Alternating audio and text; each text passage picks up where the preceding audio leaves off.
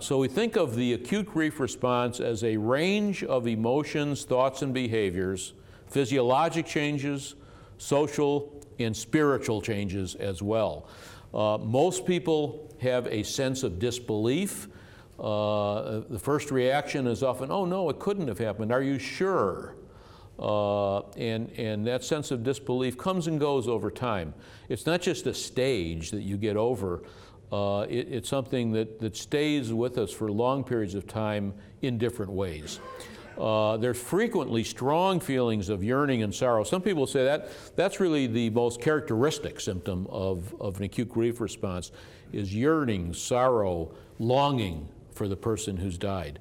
There's a mixture of other feelings, including very positive feelings, warmth. And when I say positive feelings, a lot of people will disbelieve that, but how many of you have given a eulogy in your life? Lots of hands. Well, you never give a eulogy for someone you haven't loved and who you aren't grieving. Often people who you've loved very much.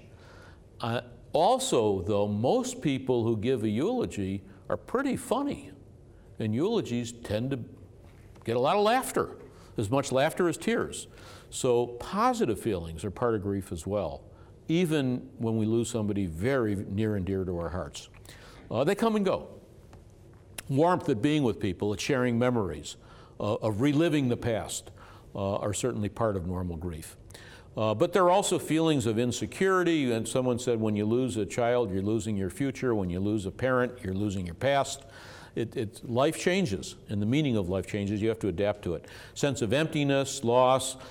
Your thoughts are very preoccupied on the deceased. That's why one of the reasons we have bereavement leave, whether it's 2 days, 3 days, or a week. People are expected to take some time off while they are allowed to be preoccupied with thoughts about the death and the person who died, and also are allowed to just feel absolutely horrible and be with friends and loved ones and families.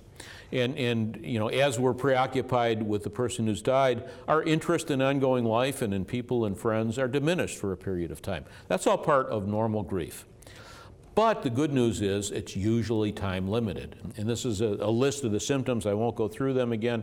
Just a couple commonalities about grief. One of the things I learned in my studies is there are no circumscribed stages. There's not a stage of denial and then anger and then depression, and those don't exist in real life. Those feelings all wax and wane in intensity over time. Grief does tend to come in bursts and waves, the intense feelings. And the waves are more frequent and less triggered in the early days and weeks of the death of a loved one, and over time they're less likely to be as intense, they're less likely to be frequent, and they're more likely to only occur when you're thinking about or reminded in some way of the person who's died, rather than their being autonomous. Positive feelings are intermixed, as we mentioned. The intensity peaks usually in days, maybe weeks, maybe months. We don't have a good time frame for how long it lasts, and I think it's different for different people in different contexts. But it generally peaks within at least several months and then starts to lessen. But it doesn't go, the bad news is it just doesn't totally go away. It doesn't end. It changes.